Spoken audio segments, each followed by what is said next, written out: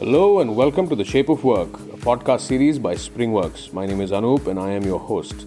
Each week, we'll be talking to top people managers across the world on the future of work and how it's shaping our workplace. So sit back and get ready to find out more from these movers and shakers as we have a no holds barred, anything goes conversation with them about their journey, their insights, their thoughts, and most importantly, their ideas and vision for the workplace of the future. Join in on the conversation, leave a comment, and don't forget to hit that subscribe button. Hello and welcome to another episode of the Shape of Work podcast. Today I'm very delighted to welcome Shreya Kumar, who is working as lead human resource partner at GE Healthcare. Welcome to the podcast, Shreya. Thank you for coming and joining us today. How are you? I'm doing very well. Thank you for having me, Riddhi. Pleasure to be here. It's pleasure having you here, Shreya. So, Shreya, just to set some context about you and what you do, can you tell our listeners a little bit about yourself and your career journey till now? Sure, happy to share, happy to tune in, and fantastic listeners, I'm sure, who would be tuning in for this podcast. In Shape of Work, I must say you guys are doing a great job in building such a comprehensive and elaborate podcast. So kudos to you. So yes, coming to me, I have had 4 years of experience so far in GE Healthcare, but just to give some context before that, I've done my schooling and engineering in the bustling city of Delhi. And I thought during engineering that would be my life even beyond that. Picture a girl who is ambitious and inside textbooks and mathematical equations, but life definitely had a turn. So I did my engineering, worked a bit in Accenture as a software developer, and there I thought that let's shift gears to management. So that's when I did my MBA from SCMHRD Pune, and that was an eye-opening experience. It was a journey filled with learning and a multi-dimensional journey as well. So there I specialized in human resources, and that's when GE Healthcare happened as a summer internship first. So the summer internship was an extremely exciting learning opportunity, and I thought that will be a temporary gig again. But, fortunately that converted into a full-time opportunity, and I've been with GE Healthcare since past 4 years after I graduated from MBA since 2019. So it's been a fun-filled ride in healthcare so far. And in the first 2 years, I was in the flagship program of human resource leadership rotational program which GE Healthcare runs, which had rotations built in within the HR department. So I rotated across total rewards, the HR IMS systems, and the HR BP roles. So It was an extremely insightful journey, networked a lot, and I still continue to leverage those network within and outside the organization. And for the past 2 years after HRLP got completed, I am the HRBP for one of the engineering teams in GE Healthcare based out of Bangalore. So yes, day in and day out, every day is pretty different, and learning a lot in terms of how business and HR align and how I can contribute to business outcomes. So it's been a great journey so far, and I'm happy to share even more experiences through this podcast. Thanks, Riddhi. All right. I think there's a plethora of everything what you have mentioned, a lot of learnings and a lot of insights you have gained. So I'm sure today we'll get a lot of content from our conversation, definitely. So yeah, and also as you mentioned, you are a human resource partner. So I just want to ask you, what are some of the key skills that you think are necessary for success in a human resource business partner role? And how have you developed those skills in your career so far? Right. I think that's a very interesting question, Riddhi. It got me reflect as well. So HRBP success, there is definitely no magic recipe, but if we have to think of HRBP success as a dish and the key ingredients which go into it, although there are a lot of must-haves, but the 4 key ingredients for the recipe, according to me, are empathy, communication, adaptability, and business acumen. So let me go one by one. For the first element or the ingredient which I said was empathy. So here I have intentionally, practiced active listening wherever I'm talking to stakeholders, understand their pain points, understand things from their perspective, and myself also being open to more uncomfortable situations or zones where I get to talk to personalities which are far different from me. That's how I can think outside the box and empathize with their perspective, right? Because in this role, you definitely have to align what the organization also wants and what the employees are also advocating for, right? So it's a fine balance between that. And regarding various stakeholders that I deal with, empathy has been key. Second is on communication. Communication is an overused skill that every profession needs, but it is not so different in HR profession as well. Communication is vital. How you're pitching what message to what stakeholder, it has to be tailored according to the situation. So have intentionally again practiced it by pitching in important meetings, by net with leaders. And also one fun element here, what I do the HR community sometimes gets laden with a lot of jargons. So we do something like a fun thing with our family friends, which are called HR charades, where we are actually communicating very complex matters and jargons into simple layman terms, right? How can you explain this to a 10-year-old person or to a layman? So practicing those kind of communication also helps in honing the skill of effective communication. And third is on adaptability. So in terms of adaptabilities, and especially such as, the black swan events such as COVID, it definitely pushes you. So there can be an external event which pushes you to be adaptable. But how do you internally also raise your hand to go into uncomfortable situations, stretch for challenging assignments, to work with challenging stakeholders? So how adaptable are you to navigate ambiguous situations is something that I have again been deliberate about, and it has definitely paid off. And last but not the least, on strategic thinking, business acumen, be it in any role. In fact, in HR, not only, the HRBP role, business acumen is key. How you understand the financial model of your business, how does revenue gets generated, what is profit, what is cash, and then aligning your HR plans with the business as well, right? And not doing something as a standalone HR initiative, but actually understanding how the HR plans are affecting top line and bottom line of the organization.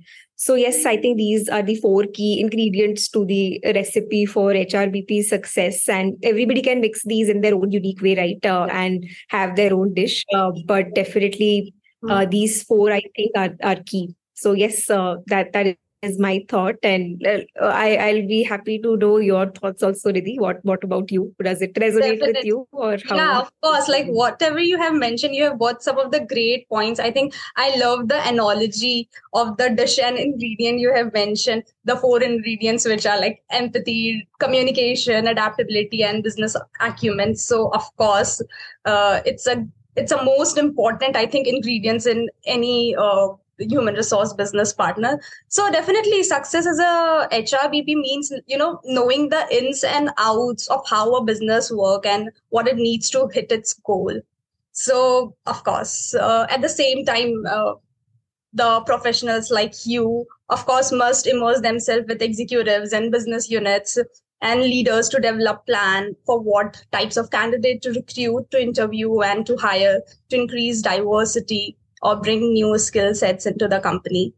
So yeah. So, like I have mentioned about the diversity and also I just wanted to ask you, like, how do you ensure that diversity, equity, and inclusion, which is DEI nowadays, every company is taking the initiative of, implementing this DEI approach.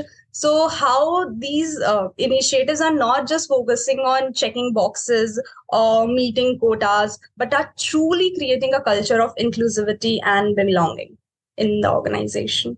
Right. No, I think that's a powerful question. It is, sometimes DEI gets like a flavor of the season, but how do we sustainably practice it? It's a powerful question for sure.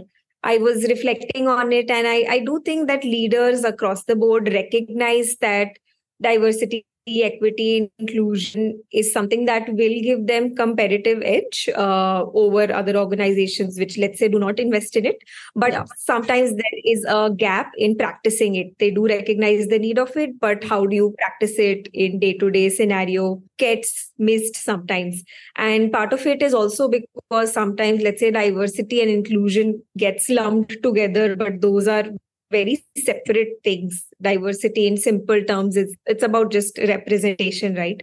But inclusion and belonging even much more than that. It's how do you foster relationships between these diverse groups and even across the board to foster innovation, how people are productively working together, how do you form connections and make them belong in the organizations is something it's a different skill set.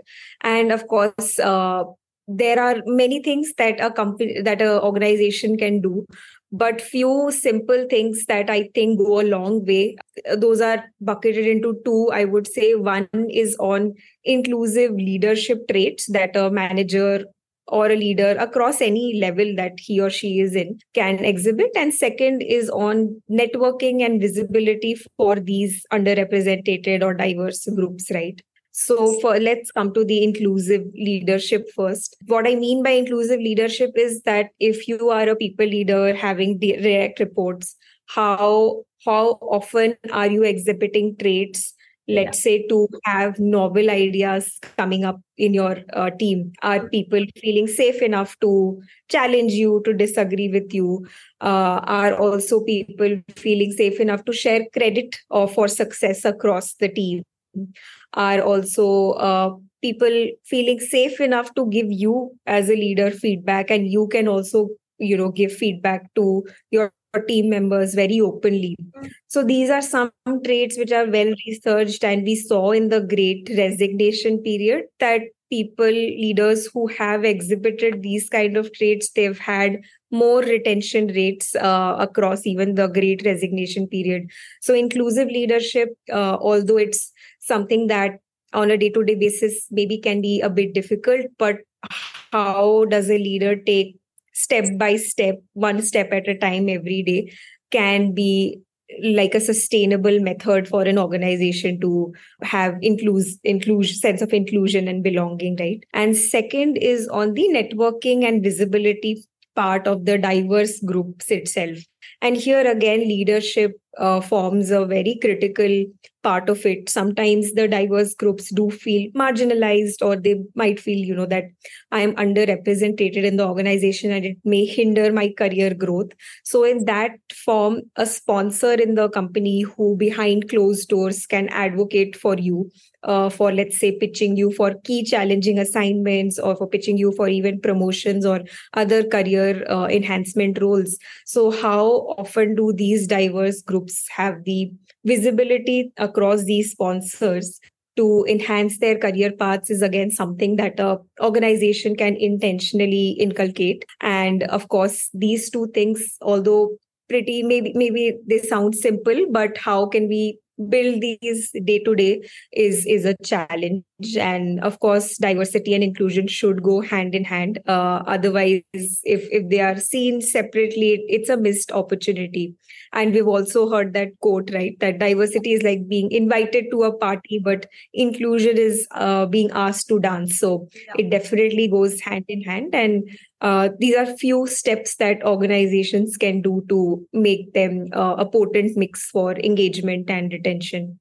Definitely. I think that was some great points brought up by you. I think creating culture where where diversity, equity, and inclusion, and even belonging, DEIB, is infused throughout is no longer a nice to have, but it's necessary for business success and employee affinity. And now companies are encouraged to think more holistically even before, and talking about, these are the things I must say create companies culture. So talking about technologies and new policies, I think these are currently evolving to meet the needs of a changing workforce. Of course, you must agree with this about technological advancements and all. So Shreya, I just want to ask you, like, how do you balance the need for flexibility with the need for structure in the workplace, particularly as remote work and flexible schedule become more common? No, definitely. I think that's an interesting question, and I don't think so. Any company has cracked it after COVID. Every company is still evolving. They are still figuring out what is the best hybrid kind of Yeah, arrangement after pandemic. So definitely. there's a lot to learn. It's a steep learning curve for all the companies out there, even globally, not only in India. And what we also saw in pandemic was there is definitely a healthy mix of flexible arrangements, but the flip side of it, that it is more maybe organization focused or employer focused. How do we get employees buy in that as well? How do we keep flexibility in a way that is having a mutual? That's a riddle for us to solve. But of course, there are well researched principles on how we can, of course, have flexibility and inculcate both business and work life needs, right? And there are, according to me, three guiding principles which employers or organizations can imbibe for flexibility to be effective. One is flexibility for all job types. Second, to prioritize clear structures and policies, to communicate clear policies. And third is to empower employees to create and manage their own flexibility. So Yes. let me throw some light on the first one. When I say flexibility for all job kinds, specifically after pandemic, I think flexibility should not be scarce for only few job types. Let's Yeah. say tech based software kind of flexibility, even for frontline workers, should be in some and form. And I know some organizations, for example, train everybody in frontline on hot skills where they can rotate wherever other colleagues need help. So you always have something like floaters in the organization who can pitch in whenever other colleagues on frontline need help. So how can we have flexibility for everyone is something to think through and be a principle for organization. And second is on prioritizing and clearly communicating what are the policies and structures around flexibility and, let's say, even hybrid work arrangement. Sometimes these policies are not very clear. They interpret, employees or managers interpret it differently, or they don't even use those policies, or the usage of those policies may vary greatly even within one organization. So how do we prioritize? Communicating clear structures in the organization is critical, definitely, according to me. And third, like I mentioned, how are we empowering employees to create their own flexibility, manage their own flexibility? Because sometimes it's not only on the manager's hand to, let's say, just impose a charter for the team. There needs to be a top down and bottom up process for it. So how can employees self manage their schedules, which again, at the same time that they're meeting client or customer requirements, but at the same time having their work life needs also met? So these three, I think, are key principles which organizations should keep in mind while, forming a structure around flexibility and or hybrid work environment. So yes, what about you, Riddhi? Have you noticed something different in organizations, or what are your thoughts? I think your point is great. That's great. You have brought some points, and it seems like there's a lot of potential to create a workplace that's both flexible and structures, as long as you approach it with the right mindset. So, of course, yes, Great. yeah.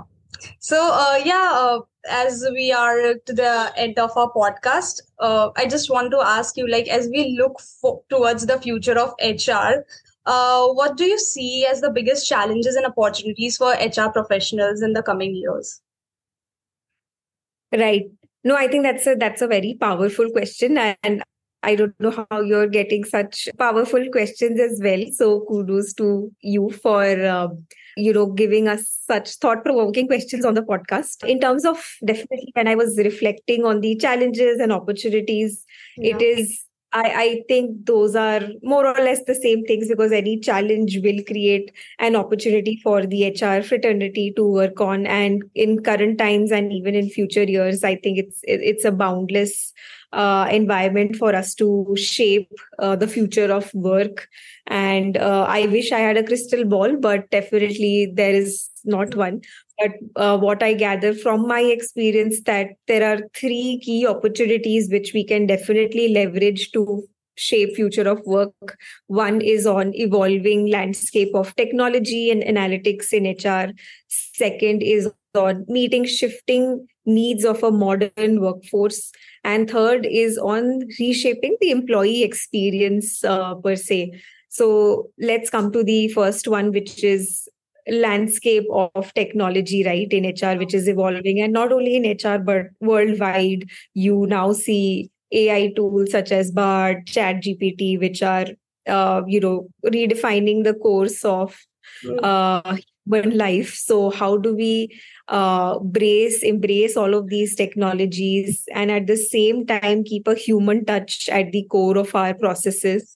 And even with these technologies coming in, there would be some bias from this technology as well, right? Because all these AI models run on past data, and it does have bias imbibed. So how can we as an HR team monitor such bias and also keep a human touch on all of these processes is something that is a challenging opportunity for all of us.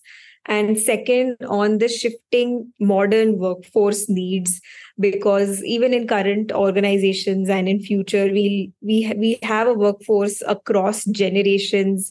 Employees have different aspirations, values, and the org design is also, let's say, made up of full-time employees, gig workers, interns. So we have a whole plethora of different kind of workforce needs, right? So how does the HR fraternity then tap into needs of all these personas, and also then structure organization to fulfill these needs for all of these stakeholders? So that's another exciting area to work upon.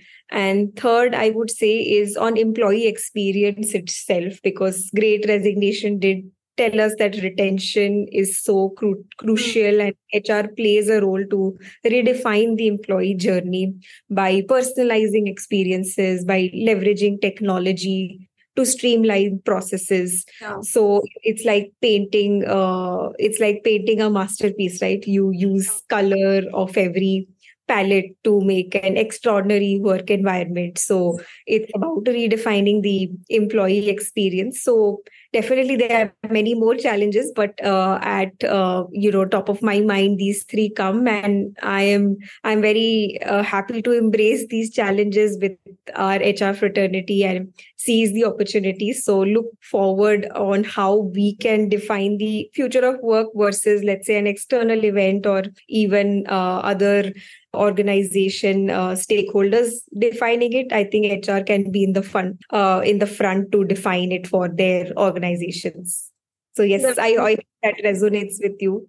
So Yeah, what do you definitely. I think the technology era and like what we are living in this era, I think it's very different from the previous generation, from the way we communicate to the way we onboard our employees. I think technology is constantly evolving, and AI continues to impact our day-to-day decision making. So of course, I think one of the most important for us as a people leader and professional is to, stay on the top of these trends, because daily and gradually the new trends are evolving and coming into the place. So knowing about the trends and get informed about the trends is very important nowadays. So yeah, that makes a lot of sense. Whatever points have you mentioned, I think it's really amazing, and I'm sure today we'll get a lot of content from the conversation and from the content you have shared today. So thank you for sharing this, Shreya. So this brings us to the end of our conversation. But before we leave, can you tell our listeners where they can reach out to you? Of course, I'm reachable on LinkedIn. Please feel free to message me on LinkedIn, and I'm happy to get on to a conversation And thank you, Springworks and Riddhi. It was amazing to be on the podcast. And please keep up the good work and let's have this conversation going. Thank you. Thank you, Shreya. It was really lovely hosting you today. Great. Thanks. Thanks, team.